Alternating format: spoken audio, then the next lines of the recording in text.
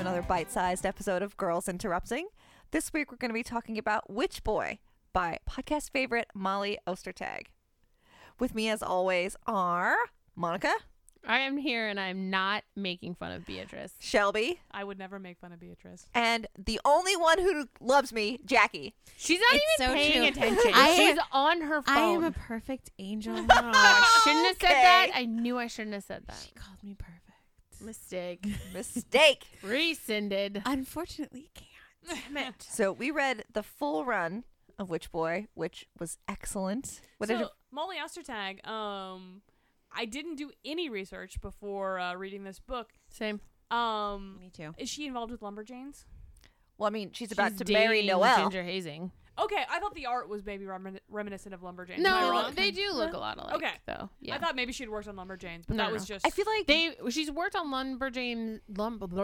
She's worked on Lumberjanes in that she was in the room probably when it was being drawn. I mean, that's influence. well, I feel like they come from a similar school. Mm-hmm. She and Noelle. No, but I loved the art, and I just want to start with the art because the character design was one great thing, but the background art Wow. Oh, was yeah. So good. so So well done. good. Like, I think the first time I noticed it was in the kitchen, and you have the characters in the foreground, but like everything hanging off the walls and everything was done in exquisite detail, and I was just, you appreciate when something is that well done. Agreed. Oh, and I loved Aster, and of course I loved Charlie. Yeah. And I really liked how in the beginning of the book they have little portraits of the whole family tree, which was super helpful to me Yeah, because yeah. I'm pretty face blind. Yeah. And so Doesn't even know who she's talking to right now. it's true. Could not pick us out of a lineup. No. But it was nice to be able to reference that when I'm like, who the fuck this? Yeah. That's all I heard all day. Who the fuck this? Damn it, Beatrice. For those of you who aren't familiar, the basic premise of the book is there's a witch family. And what that means in the context of this story is that the women are all witches, which means they can do magic, cast spells, do potions, all that sort of thing. And all the men are shapeshifters. Yes. So they have their own brand of magic. It was a pretty subtle allegory for trans people. Just like real lightly done, I think. Well, the thing is that we live in a society where if you make it too subtle, No people one don't will notice. get it. Yeah. So you gotta hit him in the face. I think it could be an allegory for a with lot of multiple things. bricks. Yeah. It is. It's not just the lives of and I trans think it's people. just it's But, like, gender roles. yeah. It's. I actually really enjoyed the gender roles thing Yeah. because like I'm wrestling with that every fucking day Exactly. at work, and like I like that a lot. I really enjoyed too. I think that a big part of gender roles is no, you can't do this because whatever, and this whole book was basically that, and the where that comes from a good place. I think from the people who say it, where they're like, no, we just want you to have like a normal life, and if Right. you don't do it this way, it's gonna be harder. People are gonna be mean to you, but in swallowing the way in which you would naturally do a thing, it poisons something inside of you. And I think that that's a lot to then have to carry around and fix later. Like my two uncles are left-handed, same with my mother.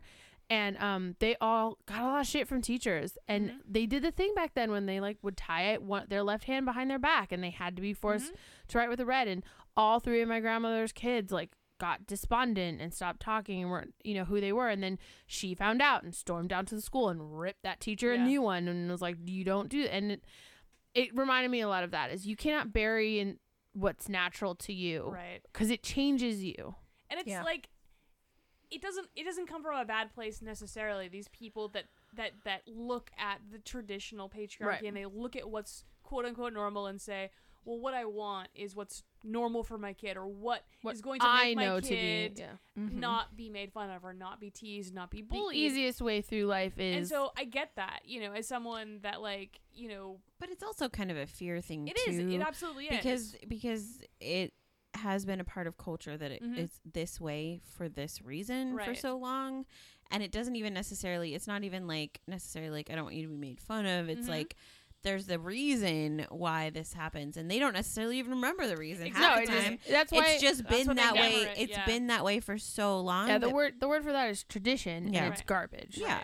And so it's been tradition for so long. This is just how we do it. That everyone is just kind of like, oh, no, that's wrong. You can't. And that's why I think it was so interesting that, like, his parents are portrayed as, like, really good people that have kind of some bad ideas about this thing. And I think it's normalizing this idea that your parents can be difficult, but for the right reasons, because they love you, but also that they're wrong. Yeah, that they're coming at it from a very good place. Yeah. Of, from their perspective, there are things that are good, and then there are things that are harmful. And they are concerned that if Aster doesn't do what is, in their opinion, right and normal, then it will only lead to bad, harmful things. And of course, they love their child and want to protect him. Mostly, I'm angry at Grandma. Grandma should have spoke up Yes! a long like, time. what the fuck was Grandma she doing? has supporting the perpetuation of this bullshit myth. Even though she apparently didn't even believe in it. Didn't believe in it, and she herself has been suffering from it. Yeah. How dare you, Grandma? These people carry around this fear because of you.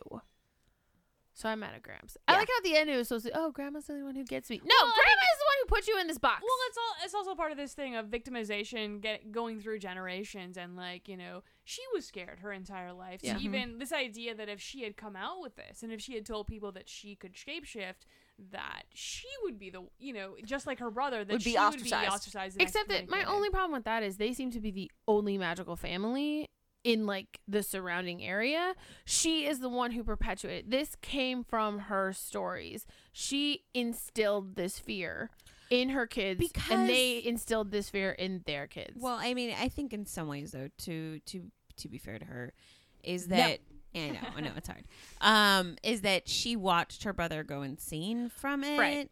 And she's had enough time to look back on it and decide that the reason he went insane is because they were mean to him and they should have done better. Right. But I think in the moment it doesn't feel like that, right? And you get I think she has had time as a perspective, and I think seeing 2 generations later her grandson showing these similar signs as her brother, and saying, like, wow, you know, we obviously did it wrong this last time. Because, you know, at the beginning of the book, I think she's, you know, giving Aster a little bit more of a break than everybody else. And I think it's because obviously that he reminded her of her brother. But it's just like, help her brother out, you know, in the larger scheme of things. Yeah. Well, it's just hard to watch, too, because, like, a single conversation, yeah, you know, or, like, one spilling of secrets. Right. And a lot of this wouldn't be nearly as difficult. Because it was all secrets, you know?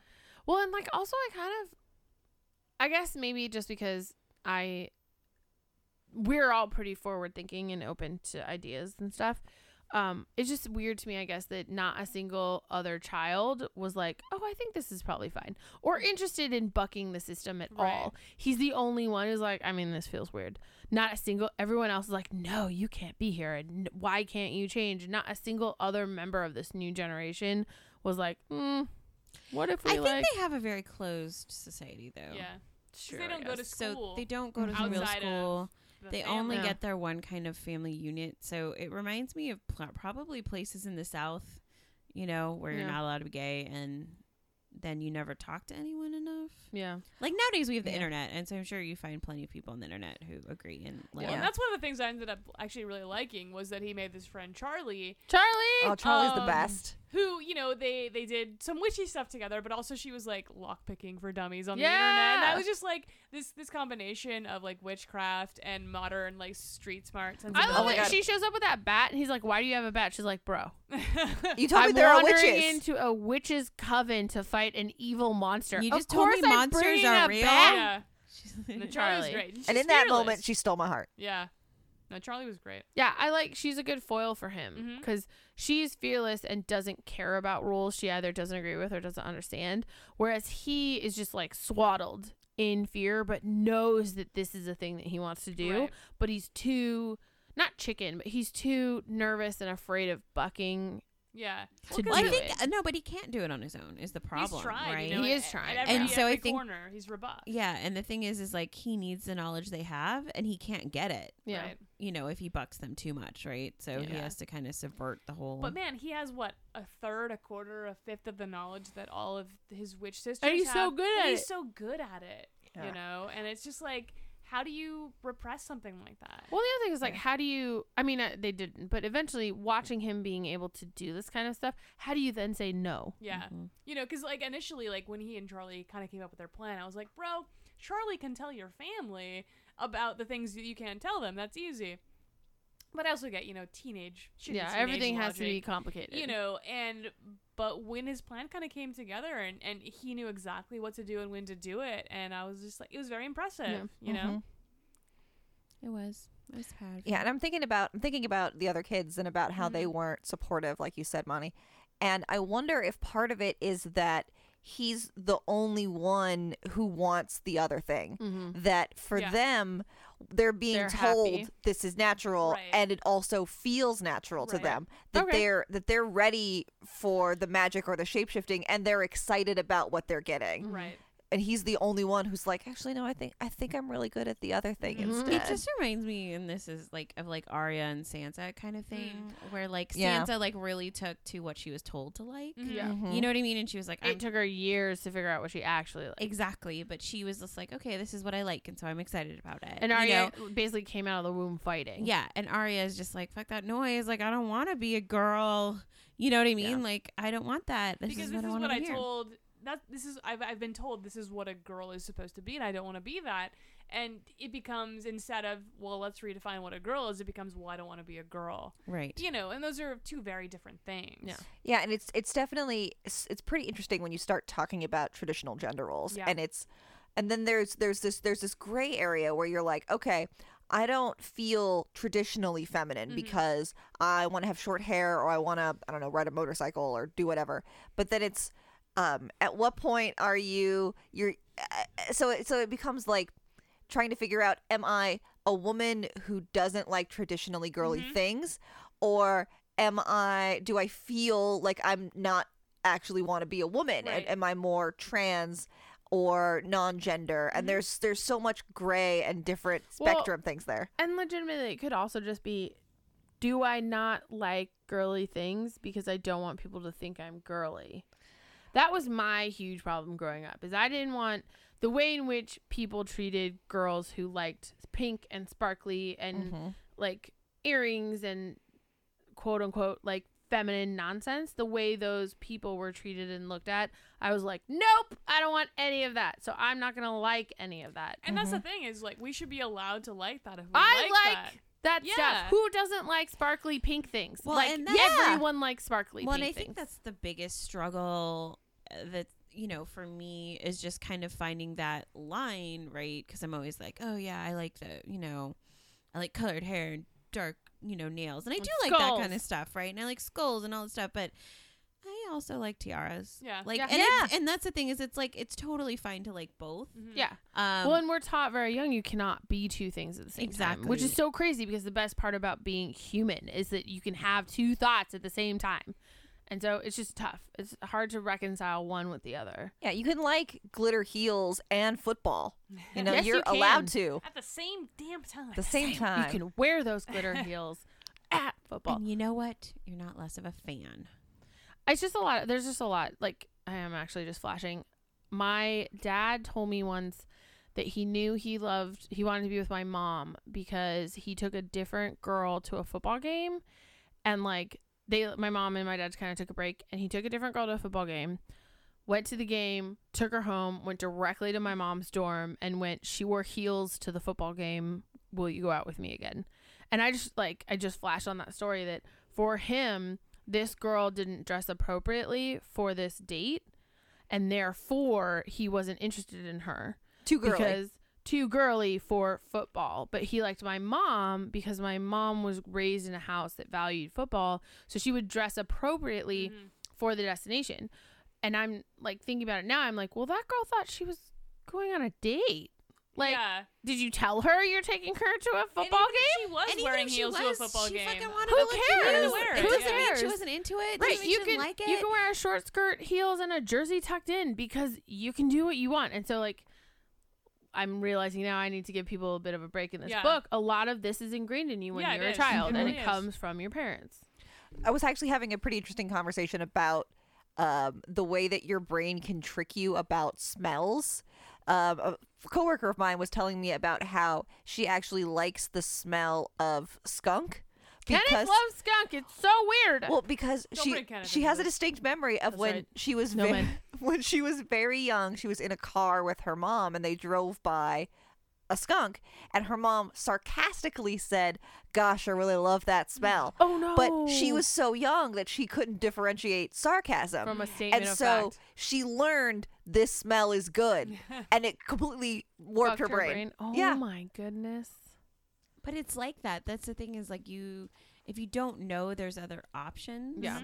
And that's part of the whole like growing up as a woman and being a little bit older and realizing like how much going outside of your sphere of whatever. But like how much of our lives is really defined for us, and how much value that we have to have only in the way that we look, and only that our only power kind of comes from there. And then kind of learning how to break out of that, and like all of that stuff when you get a little bit older, and how much you don't know that until later. Yeah. Like you just have no idea that was what kept you. And even you know? once you know, it doesn't make it any easier. It still takes years to shake it up. I still kind of like hesitate in buying pink things. Yeah, and I'm like, you bought a pink jacket though. I did, and I love it. Yeah. That is the craziest thing and the most feminine thing I've ever purchased in my entire life, including dresses. And I almost didn't buy it. And I remember you like getting you to buy that blue dress that you wore to birthday prom, which was a great dress. And because like sometimes and all options are fine. You know, like you can be a woman who doesn't wear dresses ever, and that's fine. But if you're choosing not to wear a dress because you don't like the way that people react to you when you wear a dress, then that makes me sad. Yeah. And it makes me hope that you would heal that part of yourself. But if you're just like, no, I really don't feel comfortable in dresses, then I'm like, cool, man, wear a suit. Yeah. Do what you do. Yeah, but it's unraveling the reasons why that are so There's difficult. A lot to unpack. There's so much more to unpack than I realized, and that makes you. I mean, and I think that's why the whole trans thing sounds so complicated and so difficult. Well, you have to come to terms inside of yourself, and then you have to come to terms with what it's going to take, and then you have to realize, is it worth it? How brave is it? Yeah.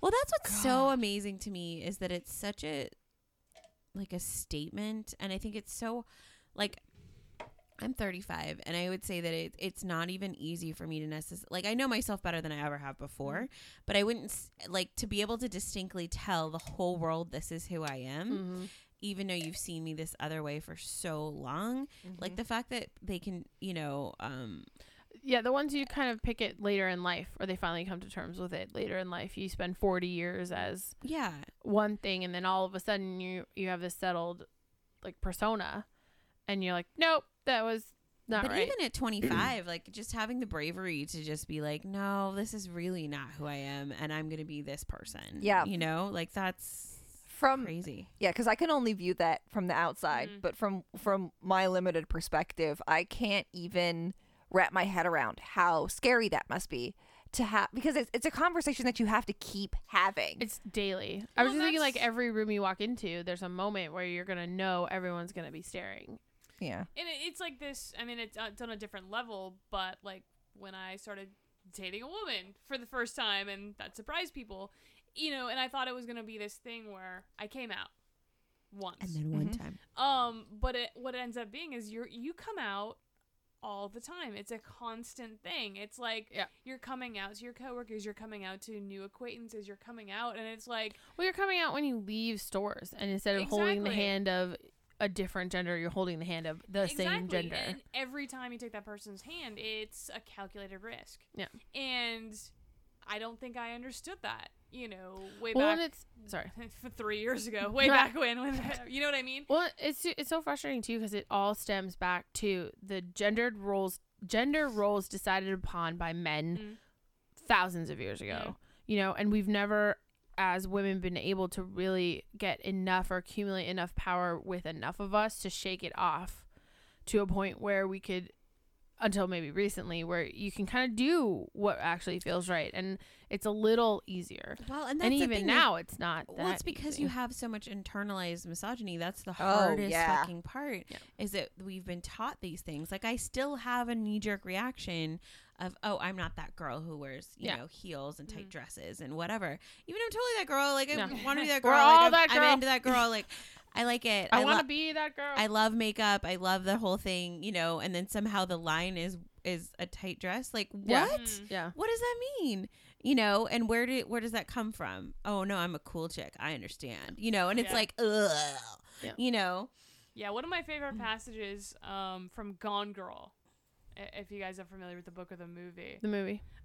Where the main character who, I mean, fuck y'all, it's been out for a while. Yeah, so no, it's fine. Read it or watch it, it's fine. But the whole premise of the book is she's basically building up to her own disappearance as a big fuck you to her cheating husband. her cheating husband. And one of the most definitive passages, when you actually find out who she really is talking about this idea of a cool girl. And how the cool girl is, oh, she's the girl that doesn't care if you come home late, and she'll drink whiskey with you, and she'll watch sports, and she'll be like the cool chick, and don't worry about it. And it's like this almost fake thing that you have to present to make people in your life think that you're something that you're not.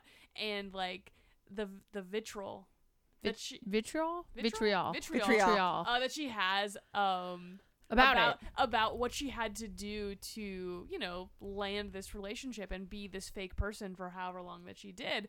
And, you know, and half the perspective of the book is this man that's like confused about what's happening. Yeah, he's like, I thought everything was all right. I mean, I cheated on you, but also you lied to me. And she's like, I'm gonna fucking die, and you're gonna die with me, and I'm burning this down. And you're kind of like, burning it down. Go, Amy.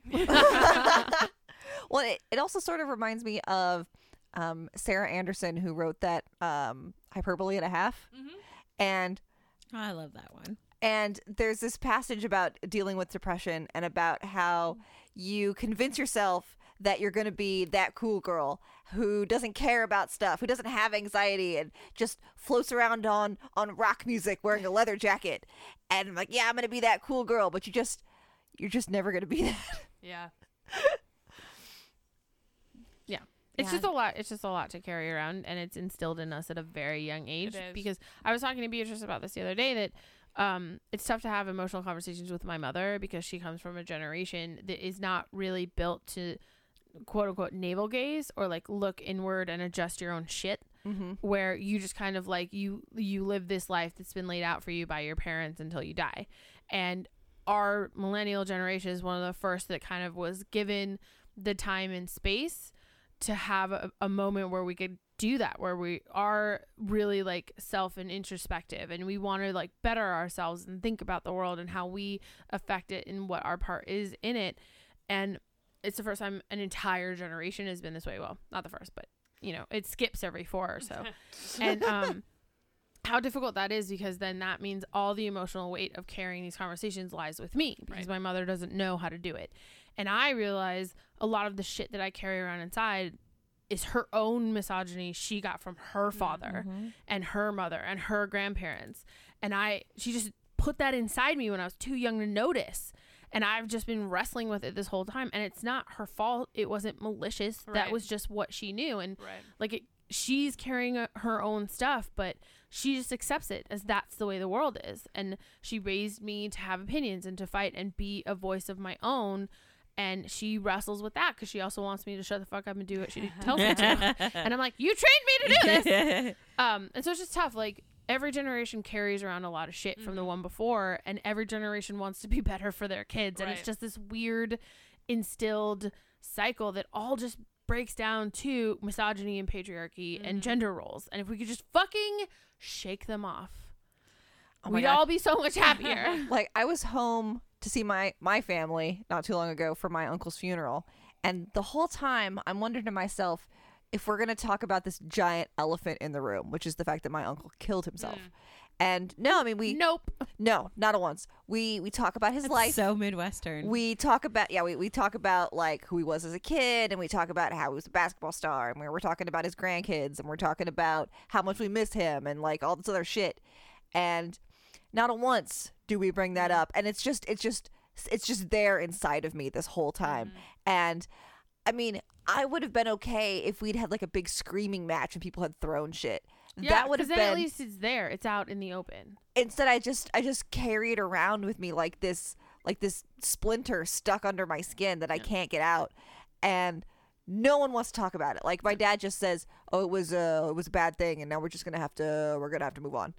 Yeah, that's what I mean. Like in a while, it's like our entire generation is like, no, I'd really like to discuss this, please. Like I can't. There's other shit I'm carrying around inside of me. I cannot also carry this thing. Yeah, my interior shelves are full. This is a dumb thing to carry around with me. We should just talk about it. But anyway, Witch Boy. I loved this. It was great. I think, this is I believe a book intended for a younger audience. Yes. And so like if it wasn't the most subtle thing in the world, I don't think it was supposed to. Yeah. Be. Yeah. But for kids that are like, I don't know, middle school, I think reading this, I think could be incredibly revelatory. Well, to I mean, them. even also for adults reading it, it's great that it's not subtle. Like, right. Even our generation, we're not all the same. The coasts are different from the other coasts, and the middle of it's different from the top of the bottom. And, I'm not entirely sure how popular she is in, like, middle America or the Bible Belt, but someone in a bookstore in the Bible Belt is going to pick this up and go, this looks weird. And they're going to get hit in the face with a brick. And I think that's good. Well, and I mean, we talk about subtle, but I keep thinking about how much I love superhero movies, right? And superhero movies are very formulaic, but just because made of bricks. But just because you know the general progression doesn't mean you can't do something fresh within that format. Right. It's the details. There are only 12 stories in the history of time. It's how you tell the story. And when the demon shows up, I'm like, I'm pretty sure this is Grandpa. Yeah. But that doesn't mean that I didn't enjoy the progression and them discovering it's Grandpa. Because it's about Aster realizing who it is and then how to defeat him, and like it was such an awesome sequence of events when he realized who it was and knew exactly what to do to make it right. And the characters were so good that I love spending time with them, and there wasn't a part of this where I felt bored or where I felt like this is old and I've seen it 1,000 times. Yeah, no, it was fun. I burned through this. I had a good time. I loved it. I mean, I think we also, I think anything that makes us think the way that we have been. I mean, it's been 37 minutes. Like, we literally had an amazing discussion. It's not a mini anymore. This is not a mini. We had an amazing discussion about it, and I think that speaks volumes to anything that where you start on one topic and can pivot into something. I think that speaks to all of us in the way that it does. And if it's 20 minutes not even about the comic, it's fine. It still is about the comic. It is. Yeah, it's about what the comic made us remember or think or feel or relive. Yeah. So thank you, Molly. Thank you, Molly. I'm immediately going to go out and buy everything she's ever written, probably. She's great. Seems fair. All right, guys. Well, if you've read Witch Boy or anything else by the amazing and talented Molly Ostertag, please hit us up. You can find us on Twitter at Get Interrupted. You can find us on Facebook, facebook.com/getinterrupted, or send us a much longer message on getinterrupted@gmail.com. And until next time, we have sex. Wine. I'm almost out of wine.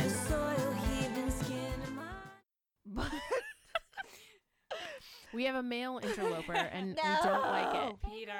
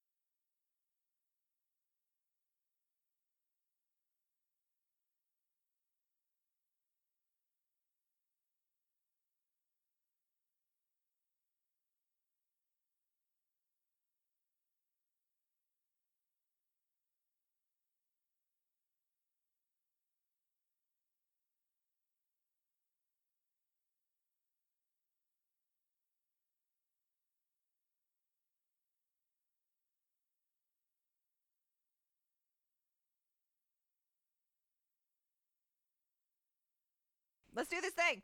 Which boy? Look, could you like be a leader or Shut something? your face. Okay, that's fair. She's not compliant. I am. I'm not complaining. I felt like I needed that today. Yo, I'm sad I forgot to put my badass necklace on today. All right. I was like distraught when I left the house. Everybody- Also, it was 6 a.m. Everybody shut up for 4 seconds. We won't. 1, 2, 3. Count in your head. God damn it, children. She's so mean. Oh my God. Hello, listeners, and welcome to another bite-sized episode of Girls Interrupting. This week, we're going to be talking about Witch Boy by She knew. We were whispering about how good you were. Shut your face. Were we gonna say Faith Erin Hicks? No, it's Molly Ostertag. I mean, I know who it is. I was just. We all know who it is. You apparently do not. I was going to say podcast favorite, Ah. but then in my head, I went fan favorite instead. Fast favorite. Shut your fucking face. I'll kill you. Oh, 2 dead members It'll of be the podcast. Oh. And then Shelby pokes herself in the eye. These headphones are very tight. We're on top of it today. All right, take 2. Ha. Peas and carrots. Okay, I'm ready.